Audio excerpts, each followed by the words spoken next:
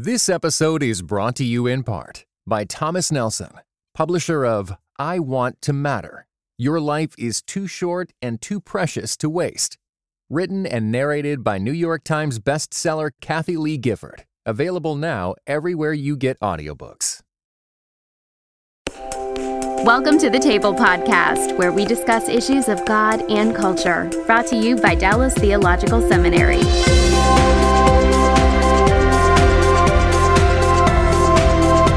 I'm going to move through four other names here. I'm going to try and move through them a little more quickly just because I want to get to some other things as well. But the next name probably is going to put the brakes on us for a while. The next name is Karl Marx. Well, I don't know how long we have to spend on Karl Marx. I think you can summarize the problem in Marx this way, that Marx took the materialism that was beginning to emerge in Adam Smith and isolated it from the moral concerns that still had a strong presence in Smith. Smith is concerned about justice. Smith is concerned about treating people, fairly. Marx just isn't. All Marx wants to know is how can we get the most beads of sweat going? And so Marx's economics is really based on a reductio ad absurdum of this materialistic view of the economy, that the economy is nothing but money and stuff moving around. So it's dualism on steroids. Yes, I think that's exactly right. And in fact, it's dualism, and then it just denies the spiritual realm. It's not a coincidence that Marx is an atheist. Marxist economics, or Marx's economics, are really just what you get if you think that human beings are sacks of meat that just happen to have accidentally gained the ability to move around and think. But if you think there's no spiritual dimension to the universe, something like Marx's economics is ultimately what you're going to get. Now, was Marx concerned about the class dimensions of economics very much, or was he concerned about class simply because it made for an inefficiency in the economy? Marx was definitely concerned about class distinctions at a core level because he believed that because he thought of everything in terms of money and stuff, he believed that it was necessary that different economic classes would have to be in competition with each other. So there's a capital class and a labor class, and Marx believes they always must be in competition, that whatever benefits capital hurts labor, whatever benefits labor hurts capital. There's no such thing as productive cooperation. And if you believe there's nothing but money and stuff, that makes sense. Because every dollar you have is a dollar I don't have. The idea that human beings can be creative and work together in ways that benefit one another just doesn't make sense in a sort of unspiritual universe. Now, the next name, I'll move on. The next name is Keynes. How does he fit into this storyline? Well, Keynes came along in the early 20th century at a time when the discipline of economics was very eager to separate itself from its moral foundations. And not that economics was not alone in that regard. All the social sciences were essentially looking around for a way they could do their research and activity without any moral presuppositions. They wanted a morally neutral, merely descriptive science. And there have been a bunch of economists talking about how to do this, but nobody really had a powerful vision for how to do it. Keynes came along and essentially provided what was to most people in the economics field a very powerful vision of how we can do economics in a way that is merely descriptive of the world and does not have moral presuppositions. Or so he claimed. Now, as Christians, I think we know that there's no such thing as any activity that doesn't have moral presuppositions. The whole idea of moral neutrality is a mythology. But Keynes's whole system is built on this, and the core commitment of Keynes's economics was to reorient economic analysis away from production to consumption. That the earlier approach to economics had said the purpose of the economy is to produce things that people want and need. The purpose of economic activity is to produce the goods and services that human beings want and need. So there's a focus on production as the end point or purpose of economic activity. For Keynes, very, very strongly, the end point is consumption rather than production. And his argument was, what's the point of producing it if we're not going to consume it? And therefore, consumption is what we want, and we want to maximize consumption. So you have the economy you want, not when you are producing the most goods and services, and certainly not when you're producing the most good or worthy or desirable goods and services, but rather when you are satisfying people's desires, when people are consuming the stuff that's being made. So there's a focus on gratifying your desires, pleasing your desires, because that's what consumption ultimately is in this conception. When you use economic stuff, you do it in order to satisfy some desire that you have. So you're generating markets as opposed to thinking about how you produce in a way that meets a need. Yes, stimulating demand is a sort of talismanic phrase that emerges in the work of Keynes and in those that followed him. That we really want to prompt people to want stuff so that we can then satisfy those desires. There's a focus on teaching people to want more so that you can give them more, because the assumption is if people want more, they'll spend more to get what they want, and that's what keeps the economy going in this view. Okay, well, the next name is Friedman, Milton Friedman. What does he add to the equation? Well, Milton Friedman was a libertarian economist who emerged in the 20th century as the key challenger to Keynesian economics. And what I really want to focus on in the paper that we're reviewing is that Friedman bought into much of Keynes's reorientation of the economic discipline away from moral foundations, and particularly accepted and championed the view that the purpose of economic activity is to satisfy our desires. So there is a utilitarian ethic that is introduced by Keynes and is totally accepted by Friedman, such that the debate between left and right in our economic discourse takes place within a world that is defined largely by this utilitarian ethic.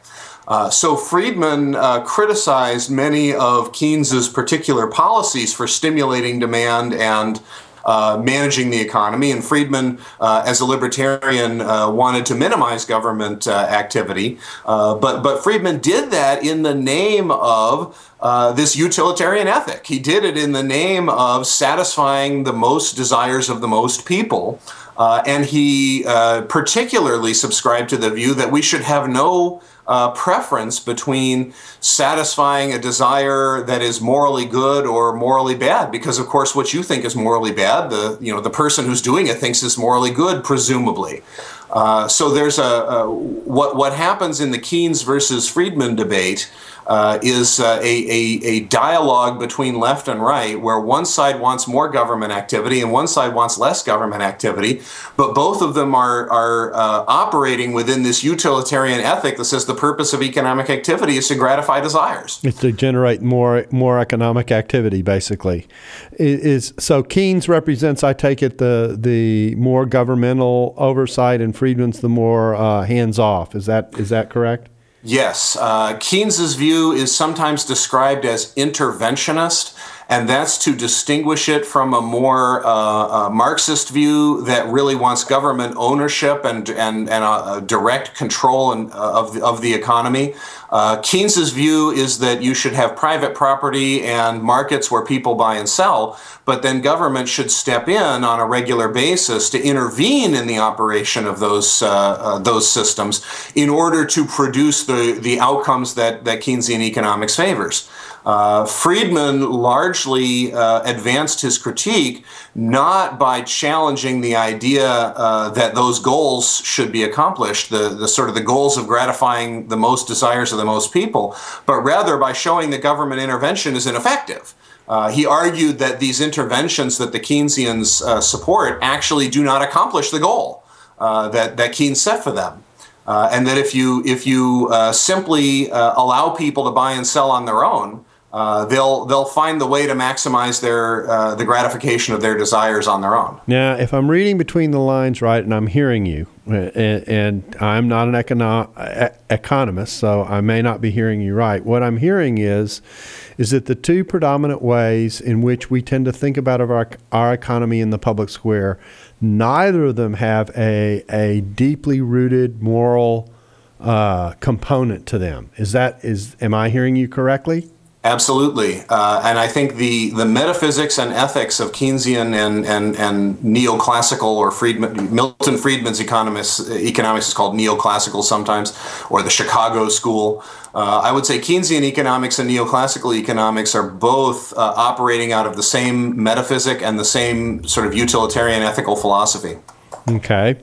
Now, this brings us last to the Austrian school, which sounds rather exotic coming from Europe. So, so what is the Austrian school? This is the last part of our history lesson, everybody.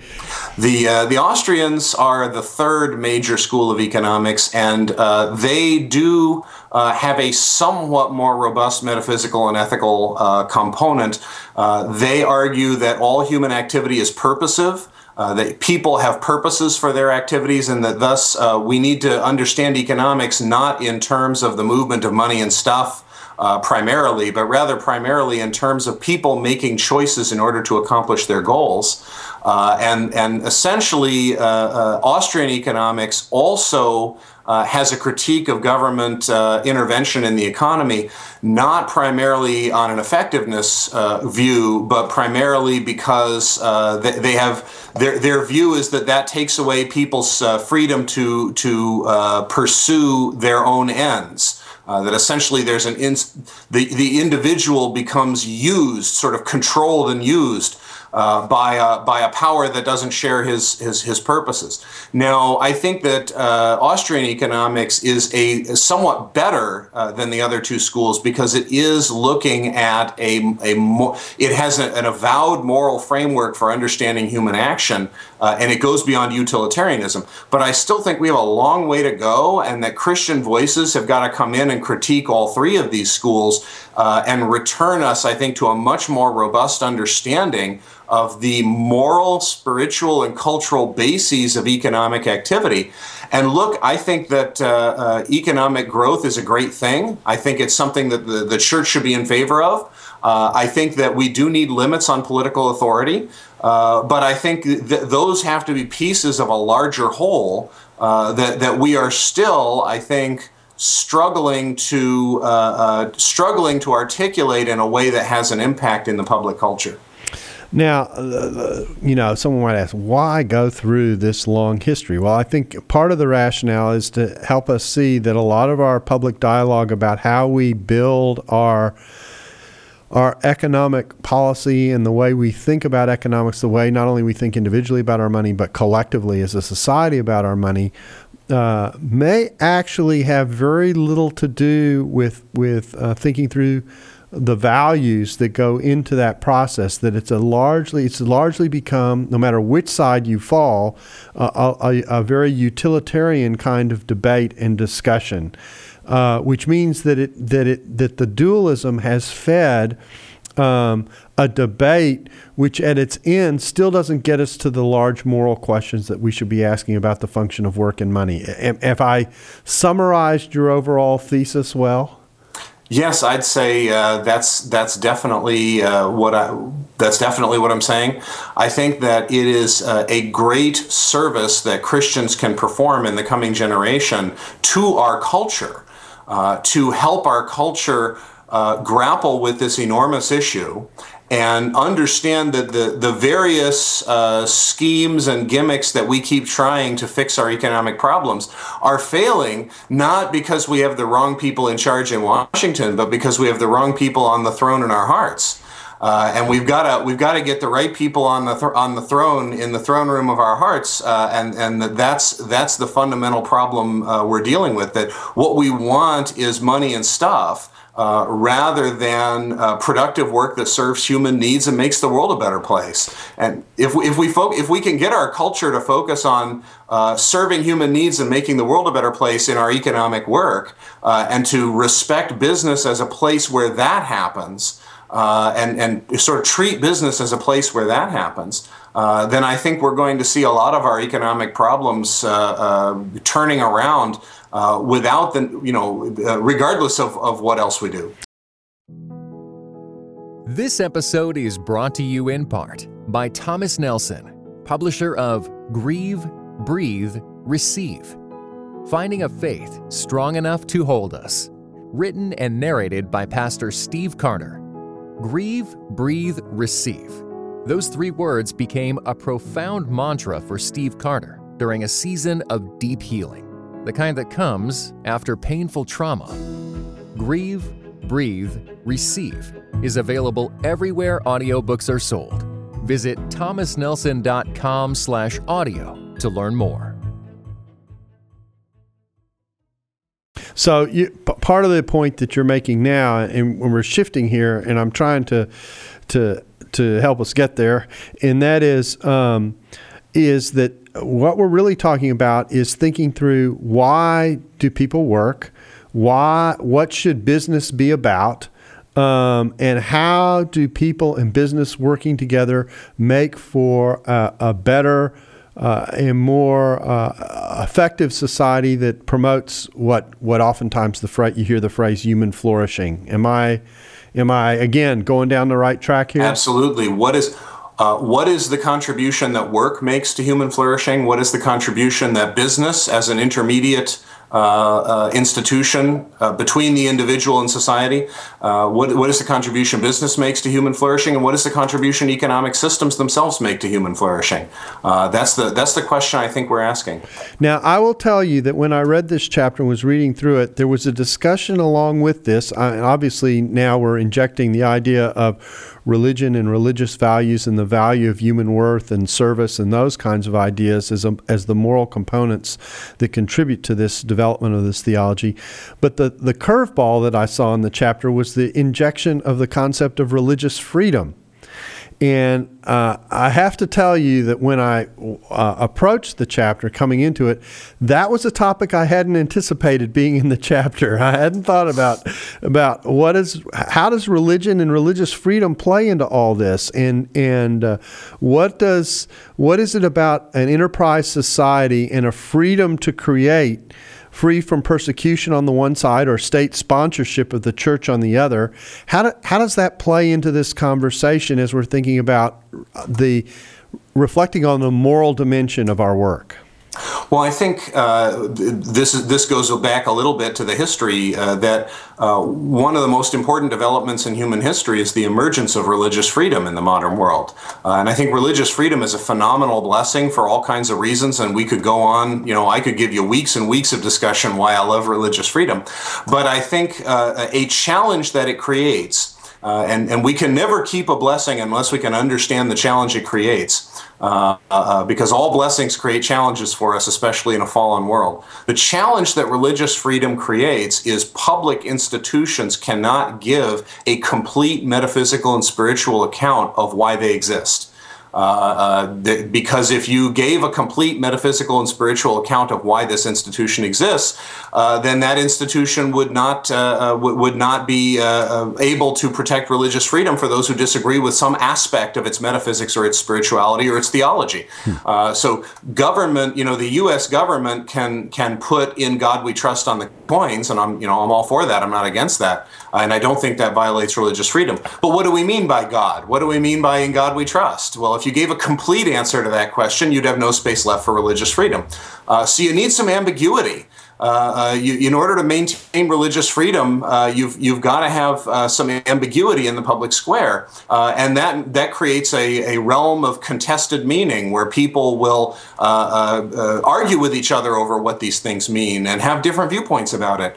And the danger that creates is that public institutions and systems can drift from their moral purpose. That people can get the idea that, everything moral and spiritual is up for grabs, right? Because it's all contested, right? Maybe I think that serving human needs is more important than accumulating money and stuff. But you might have a sort of Ayn Randian philosophy that says no, everyone has a moral responsibility to be selfish. So who's to say that one is better than another, and who's to say that this view should prevail in public culture? And the fact is, we need some shared moral commitments. We need some shared commitments that public institutions do, in fact, represent and affirm, even if we cannot give a complete account of them.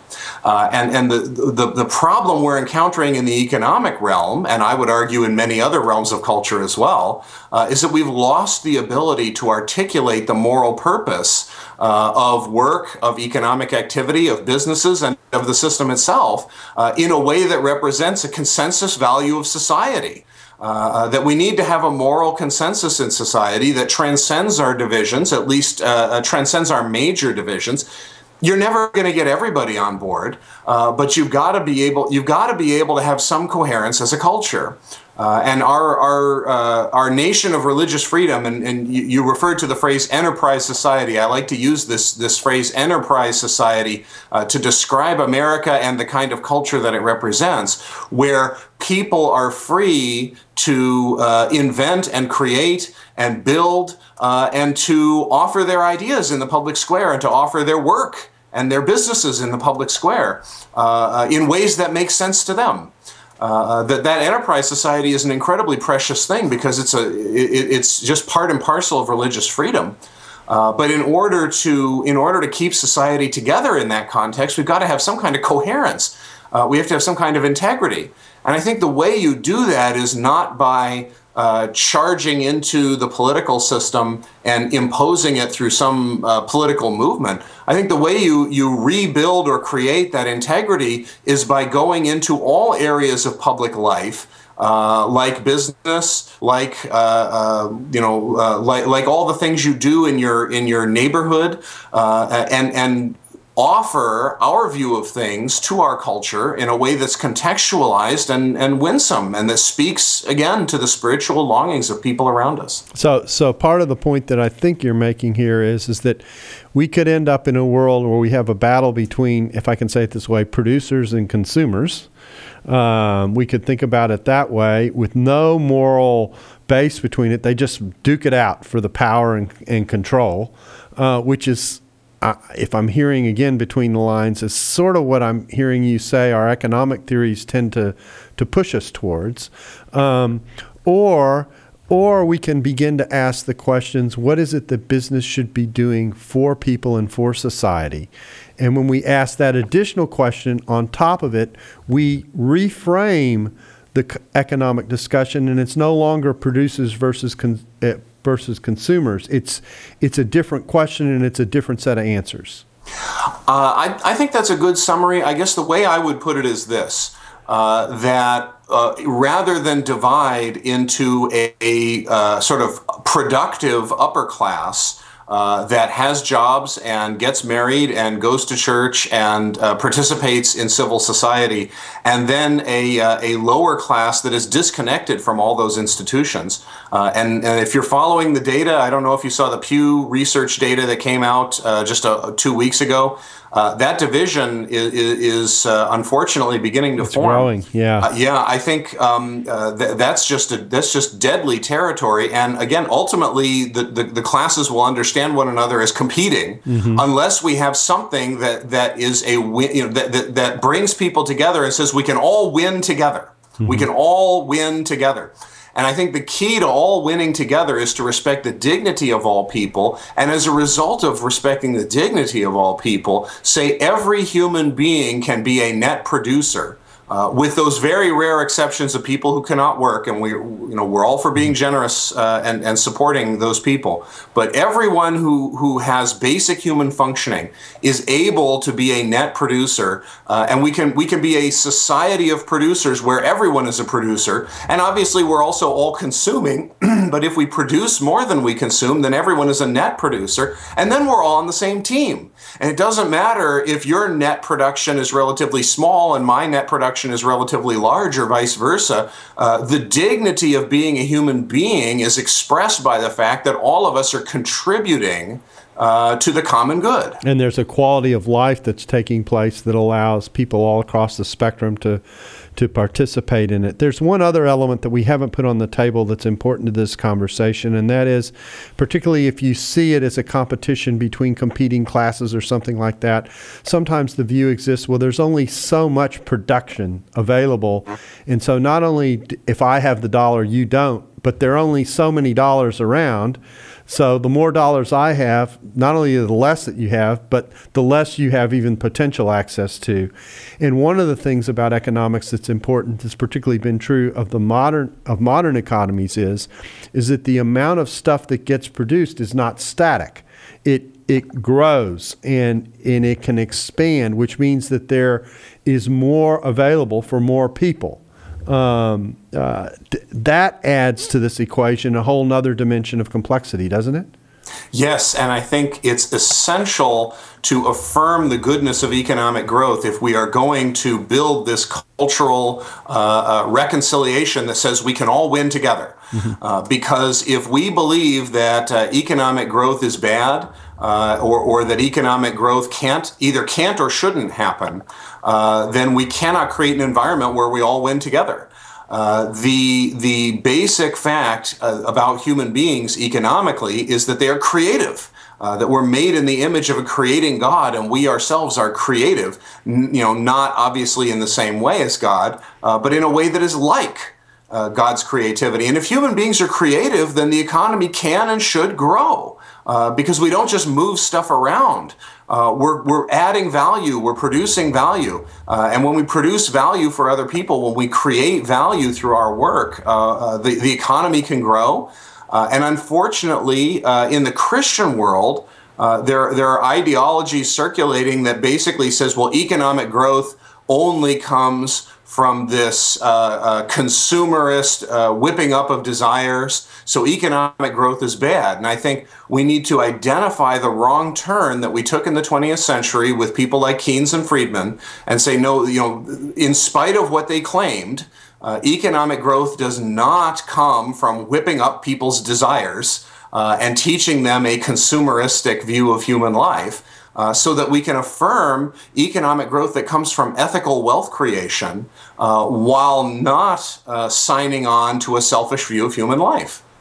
So we're about out of time for this go around, but of course we're in the process of pursuing a document that is developing this argument kind of a step at a time. So I kind of feel like I'm in a cliffhanger mode right now if this were a television show.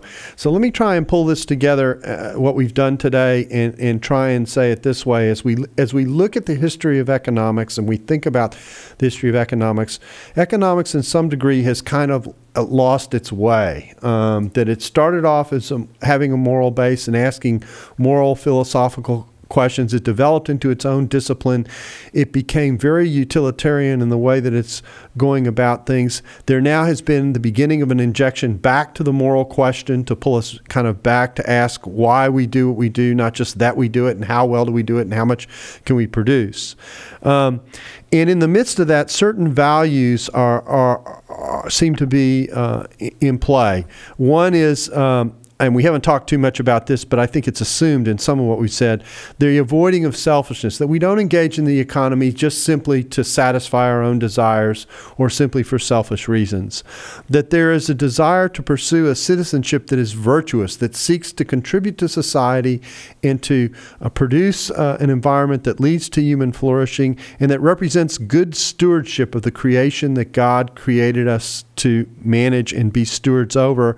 And hopefully this leads to better models of community and better models of conversation about how we do our work in our theology. And so that's what you're kind of encouraging us to think about as Christians. Is that fair?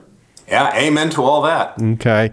Well, what we're doing, we're in suspended animation now. This is part 3 of a 6-part series, and we've kind of taken you right to the edge with this one in terms of walking through what a theology of economics looks like and how we think about our money in a collective scale. And we've probably challenged the listeners at 2 levels that I just want to reinforce as we close, and it's this. The first is that oftentimes we think about when we think about economics, we think about our own personal economics. We think about how money relates to me as an individual. And this conversation that we're having is a collective discussion. It's about corporate economics. It's about how all of us, when we handle our money, impact one another by how we do it and how we view it. So I think that's first. And the second point that I want to make is that cuts against the grain, because we have generally been taught, particularly in America, to think about ourselves as individual activists, if I can say it that way. People who assess and do what we do because of what it means for me or for my family, or maybe even my community. But we don't think more globally about how you kind of put the whole package together. So we've challenged people today, I think, to think at a more global level about why they do what they do and how their piece fits into the whole of it. Right? Is that fair? Absolutely. Yes, absolutely. Well, you've got me excited to do the next step of the process. I have a feeling that this is a little bit of a cliffhanger at this point where we've left it, but this is where we've got to leave it for today. We'll be back with you shortly. I guess the thing to say is stay tuned. There's more to come. Same time, same station. I just don't know exactly what time. But down the road, we'll be coming with parts 4, 5, and 6 that'll kind of hopefully wrap around what we've discussed today and give some help and direction in thinking about it. I want to thank you, Greg, for being with us on the Table podcast today. And thank you for having me. And then I want to thank you for taking the time to listen to the Table podcast, where we discuss issues of God and culture. Thanks for listening to the Table podcast. For more podcasts like this one, visit dts.edu/the table.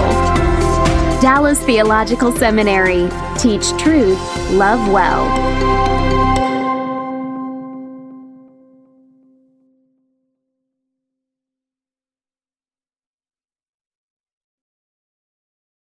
This episode was brought to you in part by the Truce Podcast.